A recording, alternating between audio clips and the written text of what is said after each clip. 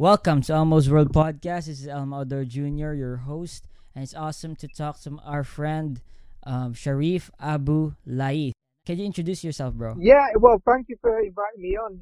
Obviously, you mentioned my name, Sharif Abu Laith. I'm a Muslim. I live in the UK. I engage in various topics and discussions and learning and reading, including topics related to, proof of the existence of the Creator. I've had various debates with various professors in and around the UK. I mean, the last debate I did was actually at a university in Australia. So that was couple of years ago. So I was invited there. So, and I've also done a course about how Muslims try to justify their beliefs in Islam. So yeah, that's, a bit about me. I work and Cool. And because you mentioned like you have debates over the arguments for God, I assume you would be a theist. yes, I'm a theist. Obviously, as a Muslim, we all believe in one God, one creator. In Arabic, obviously, we use the term Allah, for the name of God. But one thing that needs to be understood as well from an Islamic tradition, theistic tradition, is that we don't have an anthropomorphic conceptualization of God. So we don't think of God as a human being or as a Superman or somebody with a white hair, big beard, living on a cloud or anything like that. So we believe in a necessary being, a creator who's singular, who had intentionality in terms of creating the universe that we inhabit in and everything that exists within that universe. And so did you I want to know, like, were you born or raised as a Muslim, or did you convert from a certain Yeah, age? no. So I was born a Muslim. So my family originally are from India. So I was born and brought up in the UK. So all of my schooling, all of my education was done in the UK. I was born here, and majority of my friends, majority of the people at my school were all non-Muslim. They're all white, ethnically white, English, people. So when I was growing up in junior school and then later on in high school, then going off to college, majority of the people that I interacted with were generally non-Muslims, and so in that environment, even though you may be a Muslim, you do get questioned about certain values and beliefs and practices that you hold on to. And so, it makes a person self-reflect as to, okay, why do I hold these beliefs? Am I just holding these beliefs because my parents hold them, because of the color of my skin, or is it because I have some level of justification, a rational justification for holding these beliefs? And everybody goes, I think a lot of people go through questions when they're younger and they're growing up. Why do I believe in what I believe in? Is there a God? Is there a purpose in life? And so naturally I went through these types of questions as well. And from that, I became convinced, that the faith that I grew up in had strong rational justifications for it. I've tested those beliefs out. So I've discussed with various non-Muslims of different persuasions, particularly with the atheists of various levels, and it seems like the arguments that were presented to me, the ideas and the evidences that were presented to me, seem to hold quite strongly and robustly, at least in my opinion. And in terms of, for example, how you justify your belief in God, what started you there, or what path did you take in order to truly prove to yourself that there is a God? So I think what's really interesting is at a young age I was taught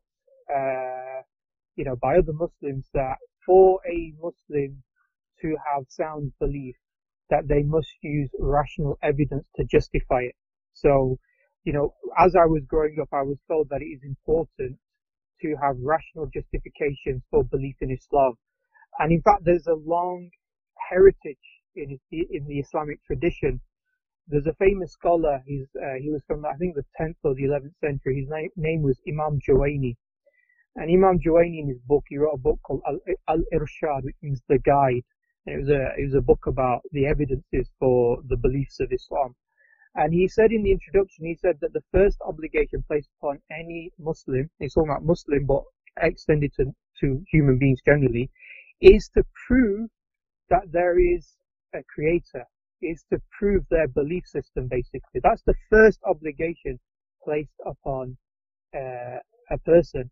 And so, there has always been, and that's why, I think nowadays probably your listeners and other people have heard, this term, the Kalam cosmological argument. I don't know if you heard of that, Elmo. Yeah, I have. Yeah. So, so the term Kalam is an Arabic term. So these were, historically articulated by Muslims in order to justify the Islamic conception of the creator, of God. And so they use various arguments for this. So it's always been within the Islamic heritage, even within the Quran itself, that tells us to look at the heavens and the earth and contemplate upon life and contemplate upon the limited dependent things that exist around us, that there must be, contemplate these things and you'll see the signs for the existence of the Creator. I use your mind in a deep, enlightened fashion and you can come to the conclusion that a Creator exists. So it's within the Islamic tradition that we do that. So obviously I grew up, and obviously growing up around non-Muslims with different faiths, different backgrounds, and being told that you need to justify your belief through rationality, then I got, it's naturally interesting to go and study this, learn this. What do Muslims say? What do non-Muslims say? What do atheists say? In order to appreciate, the positions that I hold. Okay. So other than the Kalam cosmological argument, are there other arguments that help you prove to yourself that there is a God? Well, Kalam cosmological argument is a very broad argument. Yeah, so there's many different aspects within it. So I know a lot of people have heard the argument, whatever begins to exist has a cause, the universe began to exist, therefore the universe has a cause. Now, that's okay as an argument, but there are, stronger arguments, or even within that argument, you have to add certain premises to the point, to the argument in order to come to that conclusion of a creator. So, for example, the best way to look at this is maybe think about a person who has no memory and he finds himself on an island. Yeah. And, when he looks around to himself, he's going to ask certain questions. He's going to ask, how did I get here? Because he's got no memory, so he doesn't know how he got here. He's going to ask himself the question, what's going to happen to me? And why am I here? And in the same way, we as human beings, we come from non-existence into existence, and suddenly we find ourselves around in this world. And so these natural questions of how did I get here? What's going to happen to me after I die? And what's the purpose to this life? Are natural questions that all human beings should be asking. Normally what happens is we just simply fit within the society that we live in. So whatever the society says around us, we sort of just simply accept it in one way or another, rather than really challenge our beliefs. And that's what we need to start to do, to challenge those beliefs by going back to the first principal questions. And so if we go back to that island and that person that's looking around and he's trying to work out how he got here, then, he's going to come to certain conclusions. For example, he's going to come across the fact that there's things around him, that they have a certain size, a certain shape, that they depend upon other things, like maybe he comes across a tree and he knows that the tree requires sunlight or oxygen for it to grow, or carbon dioxide for it to grow, that, animals, they require food, that they are a certain size, a certain shape. So everything that he sees around him is either limited and also dependent, these two things. I don't know if you're following the point. Yeah.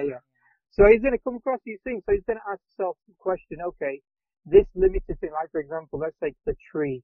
Is this limited thing, the tree,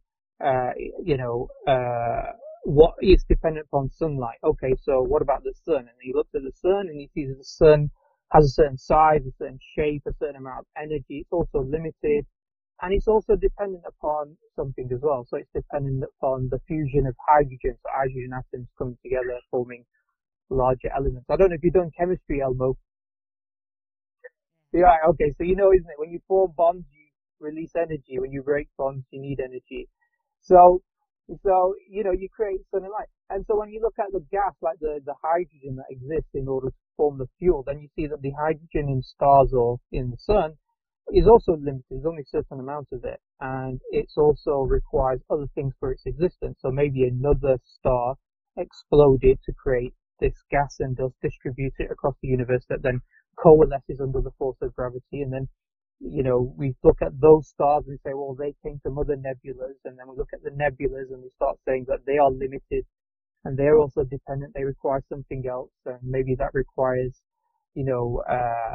some other, force or limited thing. And so what you find is that everything that we point to within the universe is limited, has a certain size and quantifiability, either a size or a energy or a, mass, something that's quantifiable, and also it's dependent. Yeah. So now we've got a situation that in order for, a tree to exist, it needs the sunlight needs the sun, needs fusion of hydrogen, needs nebulas, needs supernovas, those need other nebulas, may need a Big Bang. Big Bang, people may posit the idea of a, quantum singularity. Some people may talk about superstring theory. Some people may then go further than that and start talking about other things. So what everything that they point to is a limited being, and a limited being is also dependent. And so therefore you have this possibility, does this chain of limited dependent beings go back forever, or does it require an unlimited independent being whom we would call God? So those are the possibilities. Maybe some people might even say, oh, well, it could come from nothing. Or maybe some people might turn around and say, it could be cyclical. We live in a cycle. So I don't know what your thoughts are about that. Well, mhm. Okay. I have had like a lot of conversations with atheist Christians or Muslims about their evidence for God, but it seems to me that the criteria depends on every person. Some require a higher degree of sufficiency of evidence in order to conclude that there is a God. But I think with a big problem that people face is more on theodicy, where how they can explain the problem of evil and an all-loving or omnibenevolent God allowing it. So how would you explain that? Well, I would say firstly is that we have to look at this there's two angles of looking at this question, isn't it? The first angle is, how can you have an all-powerful, all-good God and allow evil in the world to exist? And really that's looking from a top down. That's trying to understand this from the existence of the Creator, and then trying to see whether you can reconcile any contradictions with regards to that. Because they say, it's a contradiction, because if evil exists, it means either God is not all good or he's not all powerful. Now, that's one way. The second way is to say, okay, look, before we even get to the question about the problem of evil, can we come to the conclusion that a necessary being exists? Yeah? And so then we look at from our level going up. Do you see what I mean? So we're looking from what we sense around us of the universe, and we look at the implication of the observed event. Yeah? So that's why I said that when there's that person on the island and he's seeing the trees, and he's seeing the animals, and he's seeing water and sand, and he's noticing that they're all limited, finite, dependent beings or things, then he's going to say, okay, can limited, finite, dependent things depend upon another thing, depend upon another thing, depend upon another thing? Or does it have to be, either they call it initiation, a first cause, or an independent necessary being? And then once you've answered that question, then the next question about, the problem of evil becomes a question that's relatively easy to answer, I would say. Yeah, because what we don't do, see, the problem with this question about God is all good, all powerful, is it just assumes two attributes: God is all good and all powerful. From an Islamic paradigm, we also say that God is he's all merciful, he's all good, he's all powerful, and he's all wise as well. So maybe we don't see the wisdom of a particular event that took place, but it doesn't necessarily mean that it's incorrect. But all of this presupposes that we're starting from the premise that God exists. And we need to come to that conclusion in the first place. That's what I would say. So I think the question then for us is, is it correct to say that a limited thing is dependent? Yeah, if we categorize a limited thing as being necessarily dependent. And if that is the case, then can limited things that are dependent depend upon something else ad infinitum, in an infinite chain? Or does it require a necessary being? Yeah, a being that is independent and therefore unlimited, beyond the concept of limitation, beyond the concept of quantification. Yeah. I don't know what your thoughts on that specific question is, Elmo.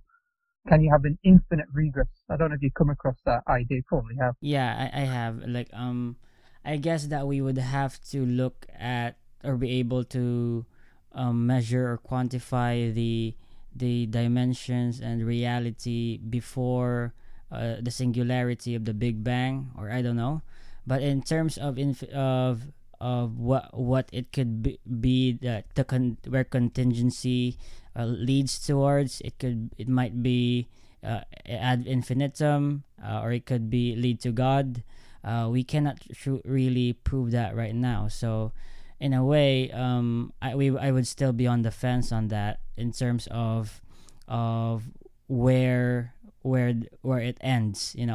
But yeah, but if you could like answer, what do you think is the reconciliation for the problem of evil with God? So we would say two things. One, or a few things. Firstly, we would say that evil presupposes that good and evil exist as abstract, objective objects. So, if we take an event is neither good nor evil. It only becomes good and evil based upon how we judge it. And we judge events based upon the outcomes and based upon whether those outcomes accord to what we see as our purpose in life. Yeah. So if I see that my outcome, if I see my purpose of life is to maximize happiness for me as an individual, then a good action would be that which achieves maximization of happiness. As a Muslim, we see purpose of life is to worship our Creator. So the maximization of what is morally good would therefore be that which accords with our purpose, which is whether we're worshiping God or not. And so events such as tsunamis and these types of things, things which are outside of our control, we don't characterize them as good or evil. We just characterize them as events. The good or the evil is how human beings respond to them. Yeah. So if we respond to it according to our view to the purpose of life, and it's in accordance to that outcome, then we will call it good. I'm saying human beings do this irrespective of whether they're Muslim or non-Muslim. It's how we see our purpose, our viewpoint on life, and how we respond to a particular event. If it's not in accordance to our purpose, we call it evil. If we respond to it in accordance to our purpose, then we call it good. Yeah. So So this idea that all good, all powerful, why does evil exist? That presupposes evil as an abstract, objective entity. And I'm saying that, nobody can really argue that. Yeah. Even from an atheistic point of view or materialistic point of view, you can only argue for events. So that's the first one. Second one is, you say, but you believe in God and you believe God is all good. So I say, well, yes. And we also believe that God is all wise as well. And sometimes there may be good reasons for, events that we don't like, and some people might categorize as evil to exist. So, it's like, for example, a person has cancer treatment, and in the cancer treatment, they may lose their hair, and they, at that moment, might characterize that as evil. But we know that the treatment is there to save and protect his life. So because he's only got a limited framework at the moment where he loses his hair, he's calling it evil, but in the long term, it's actually good. Yeah, so we, from our framework, we can only see things in a very limited way.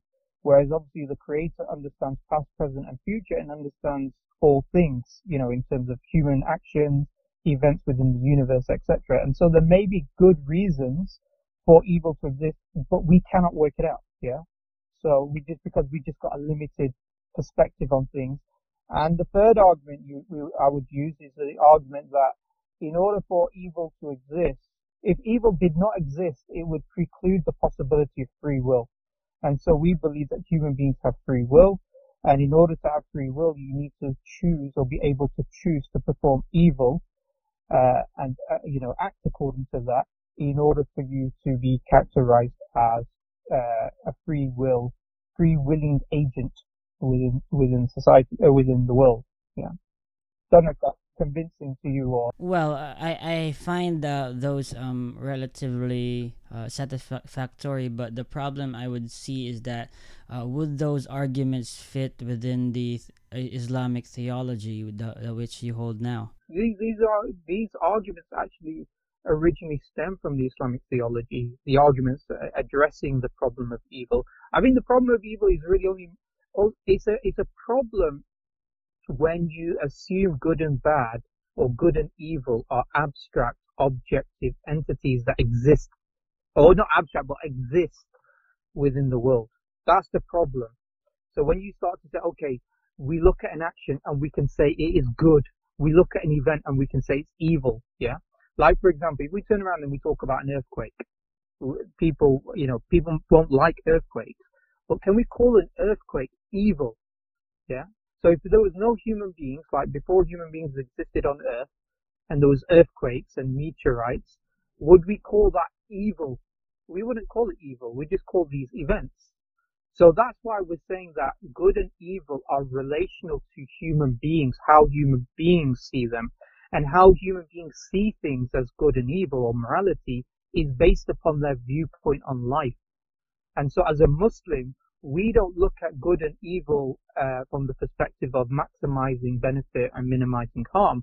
We look at good and evil about how we as human beings respond, in terms of what the Creator, what God expects us to do. And that's a very empowering concept, because there's a famous statement from the Prophet Muhammad, peace be upon him, and he said, strange is the ways of the believer, that when something good happens to him, he's thankful to God. And when something bad or difficult happens to him, he remains patient and God rewards him. Yeah. So no matter what situation that person is, so long as he responds in the right way, yeah, then he's able to be, elevated and, become good. And also you need to also appreciate as well to a certain, how can a person be characterized by courage if he doesn't face fear? Yeah. You can't really call somebody he's courageous if he doesn't face a difficulty or fear. You can't characterize somebody as patient if he doesn't have to be patient about something.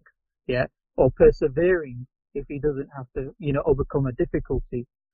Yeah. So these moral characteristics that we strive towards are in response to events, and therefore that allows human beings to grow. And how about free will? I would think that how could you reconcile that as well with Islamic theology? Yeah, so so I think the problem of free will, not the problem, but obviously within the Islamic perspective and framework, we look at free will from the point of view that God gave us free will, that this is something that has a extra material, reality that was given to human beings. And why do we say it's extra material? Because from a naturalistic or materialistic perspective, free will doesn't exist, because free will is just a product of the brain, and the brain is a product of physical non-conscious atoms, and these physical non-conscious atoms operate on the level of non-conscious physical laws. And so the choices that people make from a physicalist or materialist perspective are not real choices. They were predetermined, or they were determined at the point of the Big Bang. So in the Big Bang, set in motion all the laws of nature, all the matter that exists, then all of your choices would have been predetermined. It's like when you knock one domino over and a series of dominoes falls over. It's just going to fall over in a particular pattern.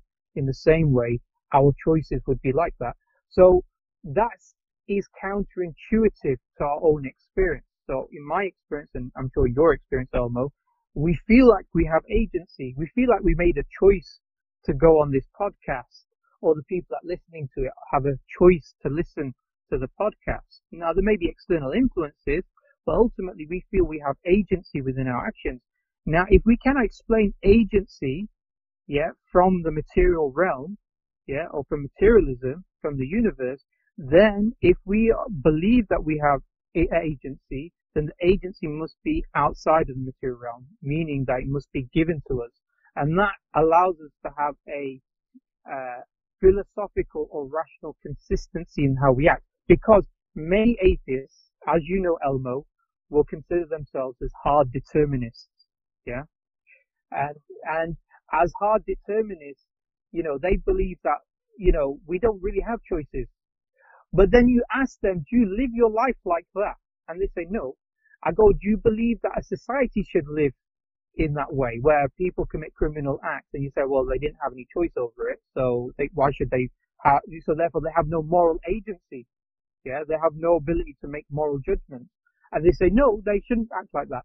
So there's an inconsistency, yeah, with this idea that from a materialistic perspective, you deny free will, but in the practical day-to-day matters of life, you believe in free will. You act that free will exists because intuitively you accept it exists. You make choices. Yeah. So, there's a problem on that level, and therefore the solution to that problem, to be consistent, is the belief that there is something outside of matter that gave us something called free will. Yeah. And therefore we allowed us to make. Okay, so it seems that you're taking the free will from a dualistic point of view, I guess. Well, if you want to use the word dualism, matter, spirit, term, the brain, is more than just, or the mind is more than just material, that's fine. But I think the issue is it's not really necessarily about the mechanism of how free will comes about. Because maybe we'll know, maybe we won't know. But the issue is about the fact that materialism cannot explain. We've got two options to explain free will. Either it's explained by materialism, or it's explained by something that's immaterial. If we can say that materialism cannot account for free will, then therefore it must be an immaterial, reality, or a necessary being that's beyond the limitations of the universe, that's beyond limitations and dependency, that gave us free will. Yeah, so we're pushed into that direction. So we're now, consistent in our worldview. We believe that we have free will. We believe that the agency of free will came to us outside of the universe, outside the material realm, and we can act in that way as well. So we're not acting contrary to our beliefs as some atheists do, who are hard determinists. Okay, like Sharif, I think that you're very intelligent, but and I want to know, like, because you're also a Muslim, what is your view on evolution? So from an Islamic perspective, we don't really address evolution because evolution is a scientific discussion. Yeah, so it's within the realms of the scientific discourse. Where Muslims would have problems in terms of accepting the scientific discussion is in the context of human evolution. Did humans evolve from lower life forms? In particular, what we believe is the first human being, who is Adam, peace be upon him, who is also a prophet. So from an Islamic point of view, we say no, Adam did not have any prior human, or prior demi-human or semi-human parents, yeah, but rather he was created, and that this form of creation was a miraculous act. So it's something that is not explained within the material realm. So we're not looking for a materialistic explanation for Adam alayhi salam, for Adam to be created. Yeah, so that's how we see it. Now, some people might say, oh, hold on, but evolution is absolute fact. But as we know, science doesn't deal with facts. It deals with, it's an inductive process, which means that it leads to probable conclusions. And so even the most established, theories in science, like Newtonian theory around gravity, yeah, it was considered absolutely established until Einstein came up with a different theory about gravity. And so, because there's an inductive process. Inductive process basically means that you sense a certain number of events, and based upon the sensation of a limited number, you generalize to the overall, yeah, to the whole. And so there could be a problem in your generalization. So in the same way, when we talk about a scientific theory like evolution or even human evolution, nobody can say it's definitive. Now, for us as Muslims, we say, okay, but in the Quran, we believe the Quran is definitively from the Creator, from God, and God was the one that knows the universe and how it was created, and He's informed us about this particular aspect about human beings and about Adam alayhi salam.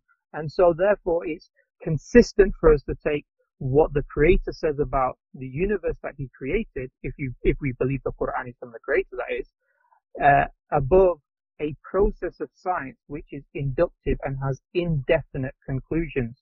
Now, saying that outside of human beings, there is no discussion within the Quran, so we don't believe necessarily, there's nothing within Islam that says that the earth is 6,000 years old. We don't believe that. There's nothing within the Quran that says about, animals did not evolve. Animals were created in the same form that they are. So there's nothing in regards to that. So therefore, you can have a person who believes in evolution as a Muslim, but he makes special exemption to Adam alayhi salam, not based upon science, but based upon their belief in the scripture, which they may believe have rational, justified reasons for believing them. Okay. To be honest, I've never known that this was the case in terms of how Muslims view the emergence of man. But okay, but I guess that you would like disqualify all that man, Homo sapiens, came from other evolved primates. Yeah, so there is question marks with regards to that. I think from historically, when I was growing up, we had this picture of an ape-like creature who starts to stand more and more upright, and then you've got these Neanderthals and these other hominid species in a line, and this line goes up to the Homo sapien, which is us today. And that was how I was taught evolution when I was a kid. And now what's happened is they say, oh, that's actually not how evolution works. Because I was taught that was a fact. Yeah, that you had Neanderthals that came before Homo sapiens. Homo sapiens evolved from Neanderthals, who may have evolved from another, etc. Now they talk about the web of hominids. Yeah, that there were different branches.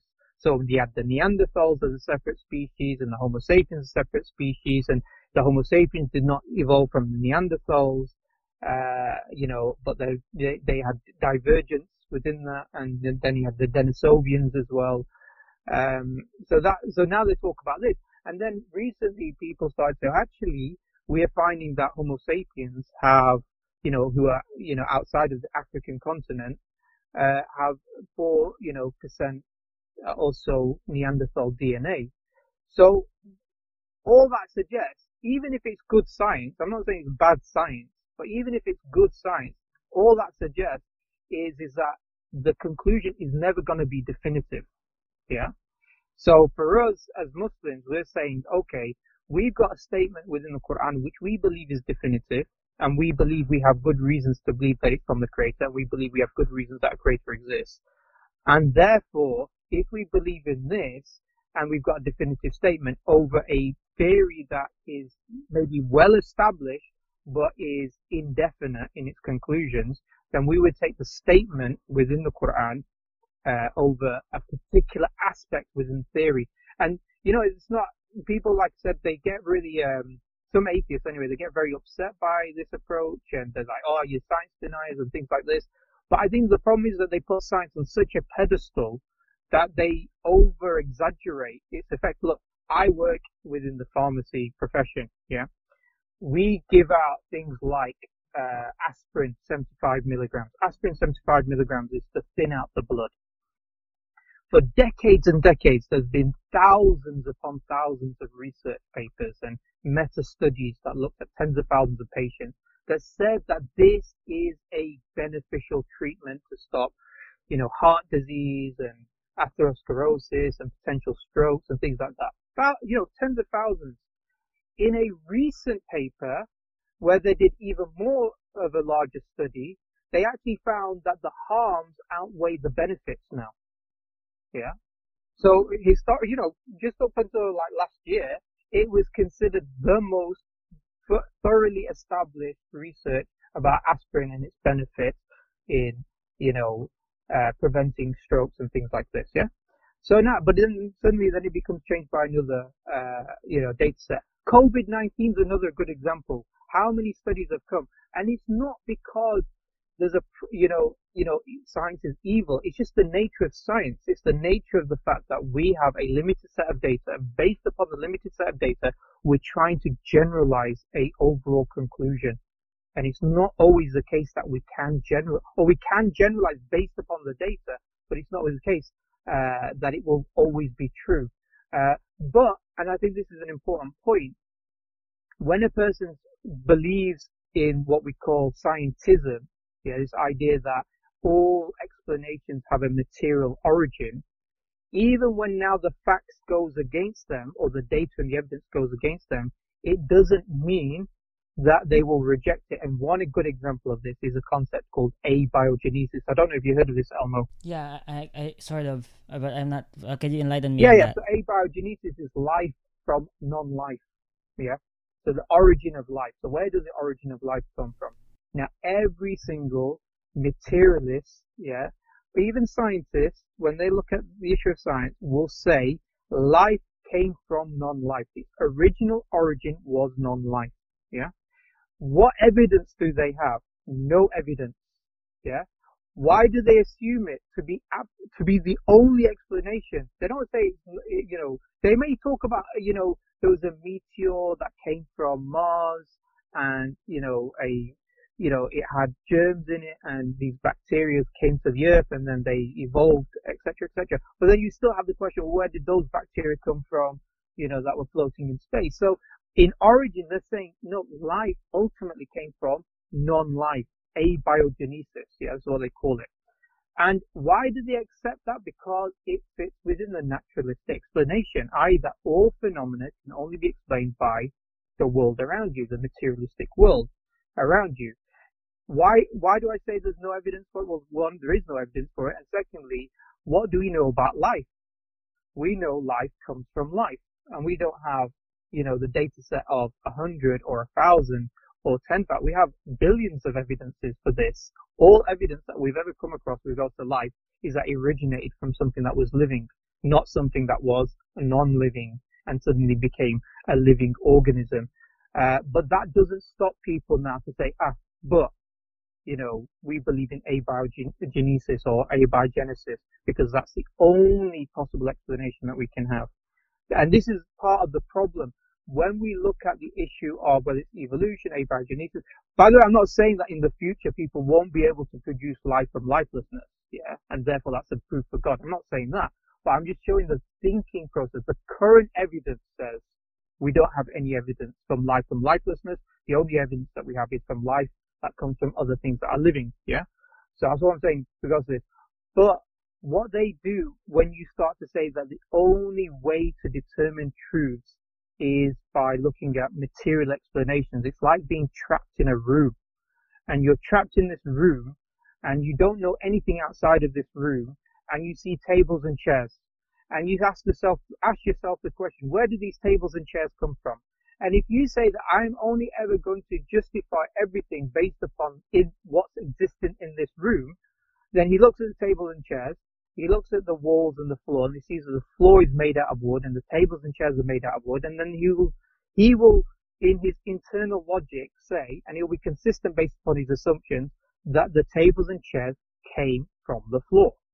The floor is made out of wood, the tables and chairs are made out of wood. I'm not going to look at any explanation outside of the table, outside of the room. Therefore, he comes to this conclusion.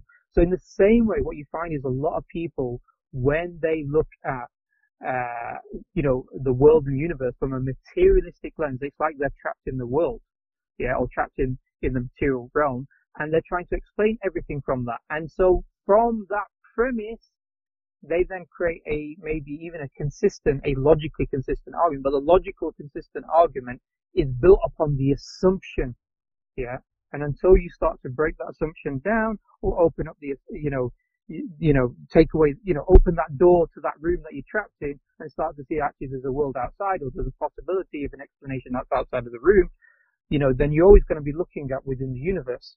Yeah, and it is, but I'm trying to wrap it around my mind though. But okay. Okay. And in terms of, for example, because you're a Muslim, right? And like, because for me, I'm really into science, and I was also a young earth creationist, like when I was in high school, and I was deep into this stuff, like 6 days literal, all that stuff, naturalistic phenomenon. But I came to some conclusions that I might not have been true to in terms of scientific studies. But I see your point there, that science is an inductive process, and there are gaps that we fill with hypotheses due to presuppositions, right? Yeah. Okay. And so No, what I was going to say is that the inductive it's like, for example, if I want to know what the boiling point of water is, and so I do 10 experiments, and I try and keep all the variables the same, and I find after every 10 experiments, I'll say, okay, water from these all these 10 show that water boils at 100 degrees Celsius, and then I'll say, okay, my theory is, yeah, or my conclusion is that all water boils at 100 degrees Celsius, so long as the room conditions are maintained, yeah, 1 atmosphere, etc. So we make these generalizations based upon 5 observations, or even 1,000 observations, yeah, or 1,000,000 observations, but we're still only limited because we've never sensed all of water, yeah. So we can't make the conclusion that all water. That's why it's an assumption that we can generalize future events from past experiences. Yeah, that's an assumption that we are doing within science. In the same way, we're also assuming causal relationships. Yeah, something we can't prove within science. We have to use it. So if I take an experiment and I say, okay, I'm going to get a cup of water, and I'm going to get heat, and I'm going to use the heat in order to boil the water, the assumption in that is the fire causes the boiling. Yeah, so it's something you have to assume prior to your experimentation. Yeah, so there's a number of assumptions that you have to make in empiricism in order for the scientific method to work. Now, I love science as well, yeah, and I like the method, but I also am aware of these assumptions. Where the danger is when people start to make not generalized, but they make science the only method to obtain truths, and that is problematic.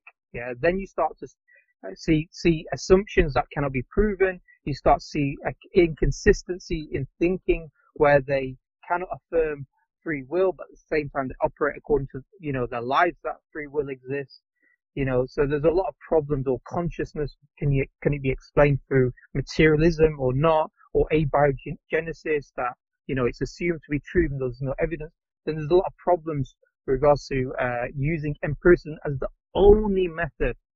So I like to use empiricism, I like to use evidence, but I don't see it as the only method. I see it as sitting under a rational method. Mm-hmm. But to be honest, like, I think that what you where you come from here is that man did not emerge from an evolutionary process from abiogenesis because of a revelation and doctrines that rely on this revelation, right? So okay, so in terms of that, in a way that you would have to qualify your revelation in order for it to be an authority on. Okay, so can we talk more about that? Yeah, we can do. That's not a problem.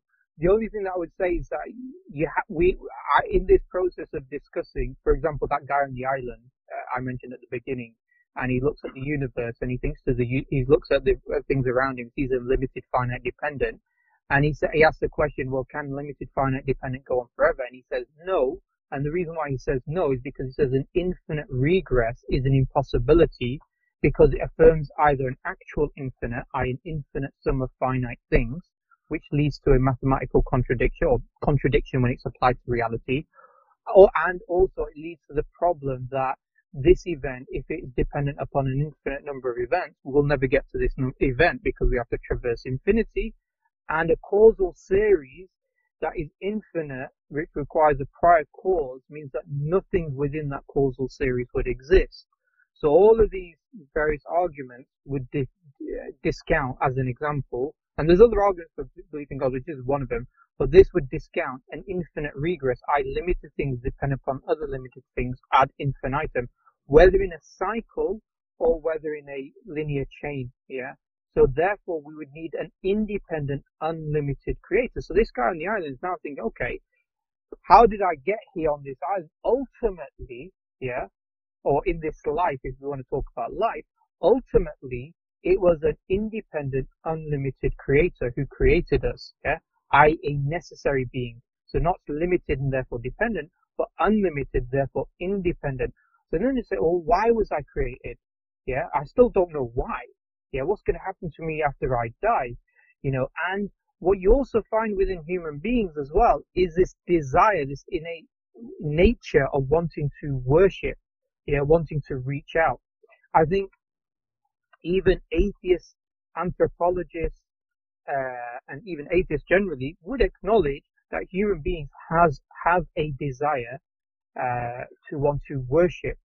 All civilizations across all times and all cultures have had some form of deity or some sort of religious, belief systems.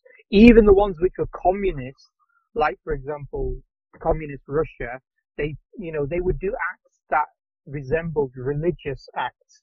Like they preserved the body of Lenin, and they would go and visit the body of Lenin, which was enclosed in a glass case, and they would go around it out of respect. Now, we would say this is veneration, yeah. Similarly, people, they have these lucky charms, yeah. So, they think like at work today, somebody turned around and said, "Oh, touch wood, we've not had COVID-19 here." And then she goes, "I need to find wood to touch." I don't know if you heard of this saying, "Touch wood." You do that there. So in England, it's a big thing as well. So she goes, "Oh, touch wood that we have not," and then she had to look for something to touch. Now, she's not particularly religious herself, but it's that manifestation. So what we then say is, okay, if as a human being, I believe creator exists, and that ultimately, maybe the mechanism might not be necessarily known, but ultimately the creator created the universe and life, etc., whether that's through evolution or whatever process, ultimately there is within human beings an aspect that we have been created with this desire to want to worship. So that's one thing regards to this. So how do I fulfill this? I know a creator exists now because things are limited, finite, dependent, and they cannot coexist on its own. They require an unlimited, independent creator. How do I now want to sanctify this creator? So I can't communicate with the creator. I need some sort of communication from the creator. The second thing that a person would look at is thinks, hold on, I want to be a morally good person. Yeah. You and I, isn't it, Elmo? We want to be morally good people, don't we? Yeah. So then the question, like I said at the beginning about the discussion problem of evil, acts in themselves don't tell us what's morally good or morally bad. Yeah. So this desire to be morally good, yeah, this consciousness and this desire to undertake moral agency and have free will to do morally good acts, yeah, is something that we all want, but we can't determine it without determining our purpose in life. And so this is something, again, we say is innate within human beings, an innate desire to worship and an innate desire to be morally good. And none of these things can be known until we anchor it upon what this creator who created us with these innate desires wants from us. And then therefore, I would now start to look for revelation. I would now start to say, okay, is there some sort of communication from God? Do I get communication from God? Or, people are claiming to have communication from God. Okay, how do I test that claim? So then we start to test the various claims about, those who say this book is from God or not. And so this becomes the next step in the journey that we would look at. I've not gone into the evidences for the Quran. I'm just saying this is a thought process, a logical progression in the thought process that a person should have. I see where you're going, but to then for me, like hearing what you said, it seems that in an analytic philosophy, you start your investigation of the reality of the universe through the subjective experience of humanity itself, and that's where where you draw your conclusions for the innate disposition to worship God. Therefore, there's a communication from God, and therefore God exists, and you're able to know God's nature through the scripture and the messenger. And then because of the scripture, you're also drawing scientific conclusions to the historical evolution of mankind as Yeah, I well. would say slight amendments to that. So what I'm saying is that as a human being with no, we just come, we would say we as a human being need to come to observe the universe without preconception. Yeah, so we're not preconceiving upon the observation of the universe. You know, obviously there are natural, innate, conceptual tools that we have, like causality, like the idea that innately we believe in free will and we have the ability to choose upon the actions that we perform. But we come across things within the universe without any preconception. So I'm not coming across the universe saying God exists. How do I fit God into the universe? I'm saying things exist. Things that exist are contingent. And this is another argument, which means that they are possible beings. They could exist. They could not exist. They may exist in a different way to the way they exist now. So therefore, is the explanation of why they exist contained within themselves or external to themselves? Yeah. So I give this example. I think I gave this example to somebody else as well recently about a red triangle. Yeah. So I know from the fact that there is a red triangle that somebody's determined it to be red. And the reason why is because it being red is a possibility from a number of possibilities. Yeah. So it could be black, blue, green, white, another color. It's not contained in the definition of being a triangle. So not all triangles are red. Some triangles are black, blue. And if it loses its color, it doesn't stop being a triangle. But if it loses the three sides, it's no longer a triangle. Yeah.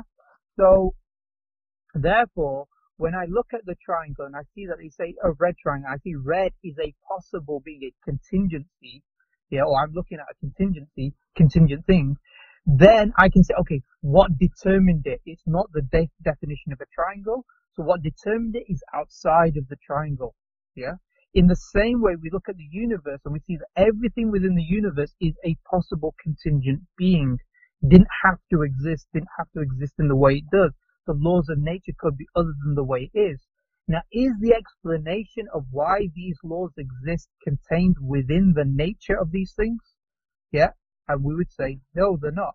So therefore, they must be contained outside of, the explanation must be contained outside of nature. Yeah. Supernatural, if you want to use that word, or a non-naturalist explanation. And that's where we talk about a necessary being. A necessary being, why we use the word necessary, is because we're saying it's not contingent, it's not a possible being. It's not something that could exist, could not exist. It has to exist by virtue of its being. Yeah, it's necessary. And therefore, this necessary being doesn't require an explanation outside of itself. And therefore, like a three-sided triangle, to say, why does a triangle have three sides? Well, it doesn't have to have an explanation outside of itself, because its three sides is how we define a triangle. Yeah, it's not quite the same analogy, but I'm just giving an example of what we mean by necessary. So we're saying, therefore, it must be necessary. Necessary in this context would also mean independent, eternal. So there's an independent, eternal being. So that's what I was saying. So we just look at things in a rational, normal way as a human being functions within life. We come to this conclusion. Then we're saying, okay, am I just going to come to this conclusion that a necessary being exists and just get on with the rest of my life? And I said, no, because not just me, but human beings as a whole want to pursue moral acts, but I can't work out moral acts in my mind. I can't say a killing is right or wrong. Yeah. I can't even say eating meat is right or wrong. Some people say, oh no, you shouldn't eat meat. Some people say it's fine to eat meat. Yeah. There's arguments for, there's arguments against. It all depends upon your view on life and your purpose for life. And that purpose is going to be built upon what we see comes after life and where we came from in life.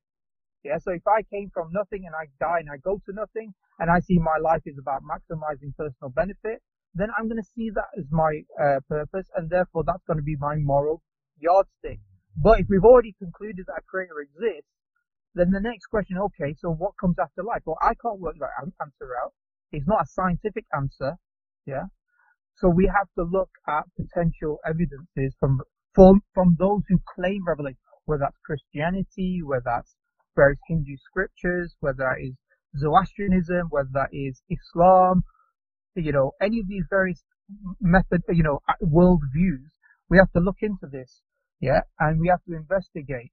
And also the other argument I was using is the fact that human beings across humanity for all time have always had this desire to worship. And we're saying that that desire, that innate desire to worship or sanctify is something inbuilt in human beings. It cannot be explained by matter. Ultimate explanation exists outside of matter, i.e. the necessary being brought this innate desire to worship. Yeah, and that worship would mean worship the necessary being. So how do I worship? How do I communicate? All of these things require me to look for a communication, because I can't communicate with something outside of the universe. So I'm looking for something outside of the universe to communicate with me. Yeah. And therefore, people have claimed that they've received various revelations, various religious figures and philosophers or prophets or whatever they want to use the word. So I'm going to look for these claims. Now I'm going to look for religious claims. I'm not going to look for non-religious claims, because non-religious claims does not put this idea of God central in their worldview, like capitalism or communism. Yeah, and I've already established through the various arguments, if people accept it or not, separate issue, but I've already established that there must be a creator. So now I'm looking for a claim that claims to be a communication from this creator. So capitalism, communism don't claim to be from a creator.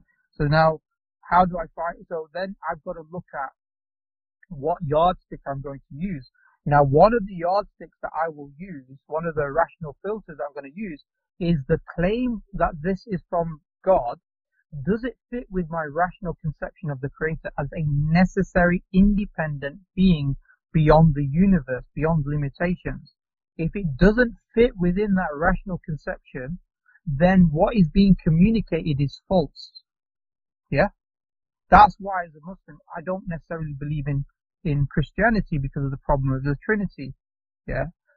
Because I believe that conflicts with this rational conception of this human being who comes with no preconceived biases, looks at the universe, comes to the conclusion that a creator exists, and so therefore looks for communication. The communication, if somebody says that God, is 10 beings, then I would say, oh, there are 10 gods and 10 necessary beings. And so no, there's a problem with that. Or if somebody says God is a human being that lives on a cloud, I would say, oh, there's a problem with that, yeah, from a rational conceptual perspective.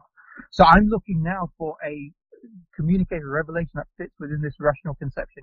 Then we find Quran and Islam, and the claim about Islam being from God. And so I investigate it, and I see that actually its conception of God is same with the rational conception that I come to. And also, so that now doesn't necessarily mean it's true, it just means that it requires further investigation. Then I say, okay, how do I determine whether this communication from this particular person, Prophet Muhammad, peace be upon him, is actually from the creator or not? Yeah. So then I'm starting to look at that. Sorry, I've spoke a lot and I don't want to speak too much, so I don't know if you want to interject. No, it's okay. I love you listening to you, bro. And then I want to ask like one last question, because we've been almost an hour now, and because you've learned so much from there's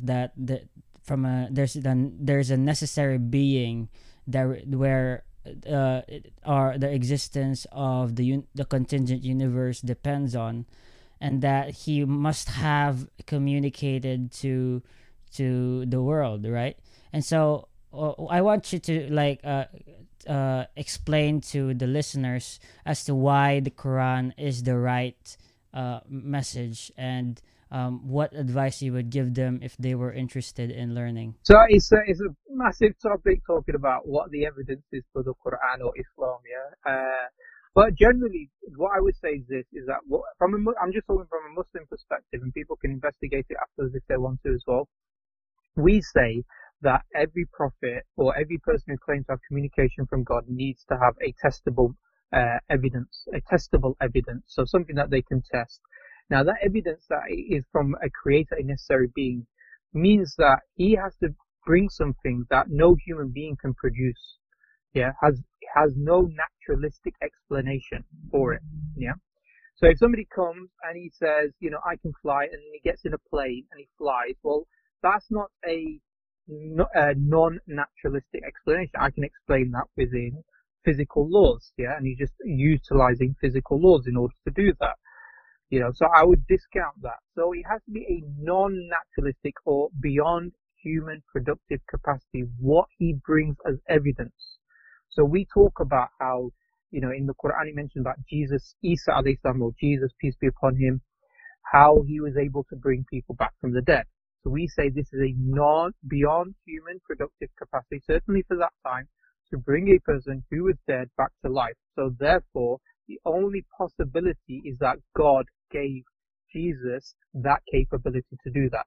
In the same way we talk about Moses and the staff that turned into a snake, and so an inanimate object became an animate object, in fact a snake, we say that's beyond human productive capacity. And he was tested with regard to this claim as well, according to the Quranic and I think also the biblical narrative.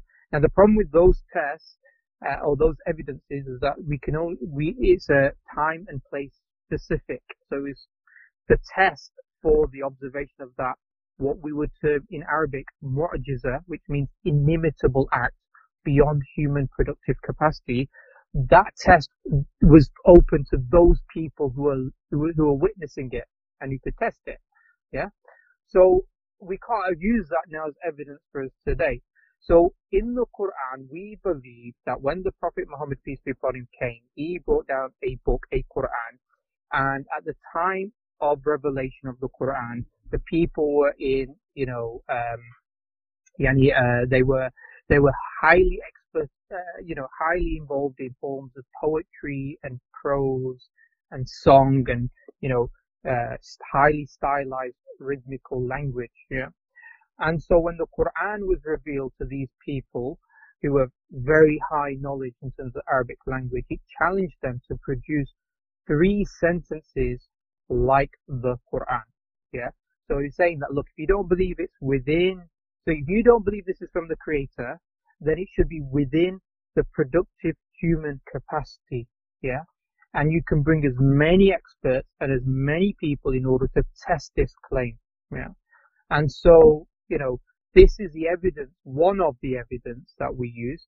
Other evidences that we use is that within the Quran there are various prophecies which are specific, so they're not general and vague. There are also various aspects within the prophecies of Prophet Muhammad, peace be upon him, in the narrations, what we call hadith, which again, we see come to pass. For example, just one example of this was the prophecy about how the Bedouin Arabs will compete in building tall buildings. I don't know if you heard this, Elmo. The Bedouin Arabs, yeah. So yeah, the tallest buildings will have been actually in Saudi Arabia, right? Dubai, Saudi Arabia, they're also Dubai. in Qatar as well. Yeah, and it was interesting because some people say, oh yeah, but Muslims are just trying to do this self-fulfilling prophecy, yeah. So the point being is that the Prophet Muhammad, peace be upon him, he said these are the bare naked Arabs. Yeah, it means that the uneducated, illiterate, Arabs who have, little education and knowledge, and they start competing in tall buildings. And we know that the leaderships of these countries, Saudi Arabia, Qatar, and UAE, and things like that, they are from the Bedouin tribes. So it's not something you aspire to.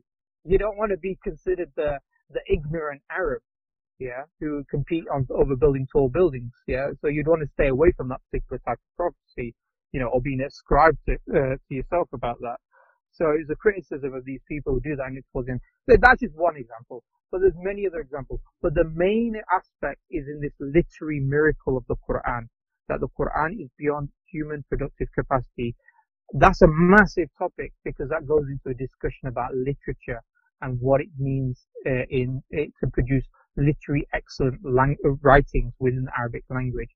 It's a science in Islam. It's not even Islam, amongst the Arabs. So even before Islam, it's called ilm al-balagha, which means the science of rhetoric, and it's subdivided into 3 further subfields related to predicate or meaning, style, so like the forms of literal, metaphorical, metonym, forms of speech, and also embellishment of words, what's known as ilm al-badi. So you have this aspect, then you have also the aspect which is related to the genre, the musicality of the language, And so what the Muslim claim is, or what the Quranic claim is that if the Quran could be was produced by human beings, then you could produce something equivalent to it by matching its genre and also matching, not bettering, just matching its balagha, its rhetoric, yeah, its expression of meaning. And there are over 6,000 verses in the Quran, and so it's not like a small book; it's quite a big book. And so every single verse, if you could find even one potential change in that word, or even the grammatical indicator to change the grammatical indication of a particular noun, as an example, if you could do that, then you would render the whole Quran as being from human beings. Yeah, if you could change it and either make it equivalent or demonstrate its weakness, yeah, in its language. It's like, for example, me and you, Elmo. I'm speaking to you, yeah, and as a speech, isn't it, and I know that the way we speak and the way we write is completely different. Yeah. So when I speak, if I was to write down how I speak, it would be full of grammatical errors. Yeah. So it's true, isn't it? Because we make that, we have to go and revise and re-edit if we're even any written speech. Now, when the Prophet Muhammad peace be upon him is giving this claim that this Quran to the Arabs, who are the best in the Arabic language, giving this claim that this is from God, he was responding to events and reciting verses as they were being revealed to these events. Yeah. So maybe some people asking him questions and he was reciting verses. Maybe he was being accused of something, in a hostile environment, and he's receiving what we believe is revelation. He's reciting verses, and the verses that he's reciting ad hoc, as it came to him, were in the best form of speech, such that there was no ability to. And once it's being said to non-Muslims, to people who maybe even antagonistic to his message, there's no way of revising it. If he's made a mistake, the Prophet Muhammad peace be upon him made a mistake, there's no way of revising it. His claim would have been, destroyed there and then. They say, oh look, you've made a grammatical error. You shouldn't have said that there. Yeah. But the fact that they couldn't do this, and then they could go back to the Quran and revise it and look into it and try to look at the verses and try to change it or produce their own verses similar to it, and they still couldn't do that. What we believe is a testable way of understanding how to affirm the Quran. Now, people, that's very brief. That's very, I've just gone over it really, really quickly and maybe spoke too long about it, but still, this is a very, very quick overview in regards to it.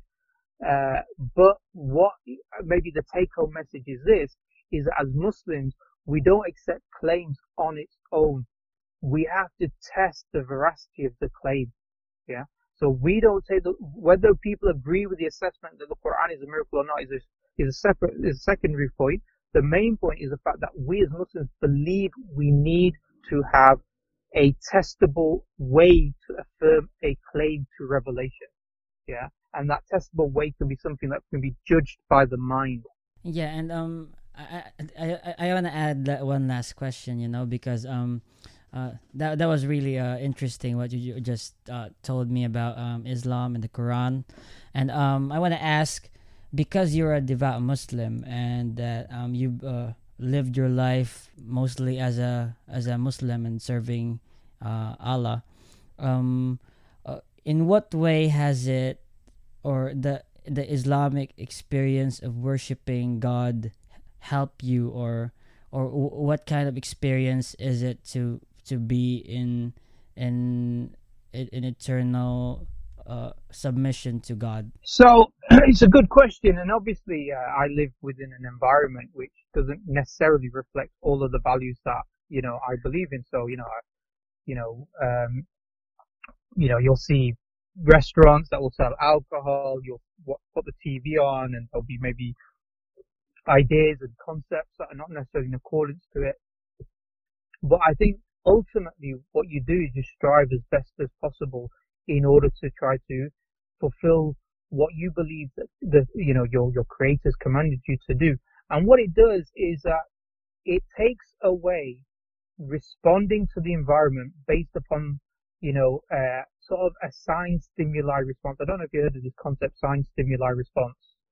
It's like in animals, what they do is they just respond to the environment, yeah. But rather you're responding to an idea, yeah. So if I come across somebody and I don't like him, yeah, he's rude to me, and he's rude to me, and I need to help him out, yeah.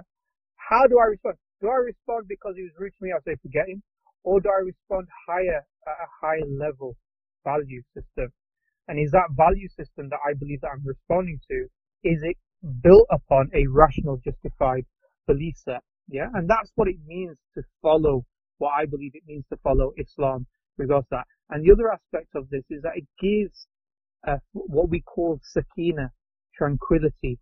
And what we mean by that is that whether you're Muslim or not, whether you're theist or atheist, you're going to face problems in your life. Yeah, you're going to face difficulties, you're going to face ups and downs, you're going to have to face moral choices to make, difficult choices, deaths, illness, destruction. Where is your psychological anchors that things, the universe is not a bad place to be, that life and the difficulties that you face, there's going to be an ultimate justice for this. There's an ultimate mercy for all of this. So with regards to responding according to what, Islam says about the difficulties that we face, then we gain that level of tranquility. So actually, you know what? We may be facing a difficulty now, but in the long term, what we believe in after this life, there is a greater good for us to face these difficulties. And then that gives us a very, what's the word? It gives us a stability to carry on even in the difficulties that we face. And it's sometimes a stability that we don't necessarily see, in a secular world. That's why, like I said, I work in the pharmacy profession, and guess what the most prescribed drug is, Elmo? What? Go on, guess. What is? Guess. What's the most prescribed medicine that we give out? Aspirin. No. Aspirin. Not aspirin. Aspirin is quite high. Antidepressant. What is it? Antidepressant. Okay. There's a big, massive problem with depression. Now, I know the science behind depression, so I know there's two types, reactive and non-reactive depression. There's some problems with regards to depression, which is biological, but a lot of people suffer from mild to moderate depression, which is reactive. Reactive basically means there are events in their life that find difficult to cope with. Yeah. And this is what I think belief systems give people. Yeah. I certainly a belief system that's built upon a spiritual basis, because it gives a person the view that actually this world is not it. Yeah. If I've not made it in this world and I live a rubbishy lifestyle, that's not it. There is a bigger universe, or beyond this universe, there's bigger horizons out there. And that so long as, even if I don't achieve everything that I wanted to achieve in this life, so long as I've lived a good life according to what my belief and my scripture says, then God willing, I will be rewarded for that. Yeah, and there will be an eternal life regardless of this. And that gives, like I said, a stability and a foundation to a human being, I think. So that's the end of it. Thanks for tuning in, guys. This is your host, Elmo Ador Jr. And thank you for listening in. And please subscribe. Please follow us on Facebook. Please follow this. Please. Thanks.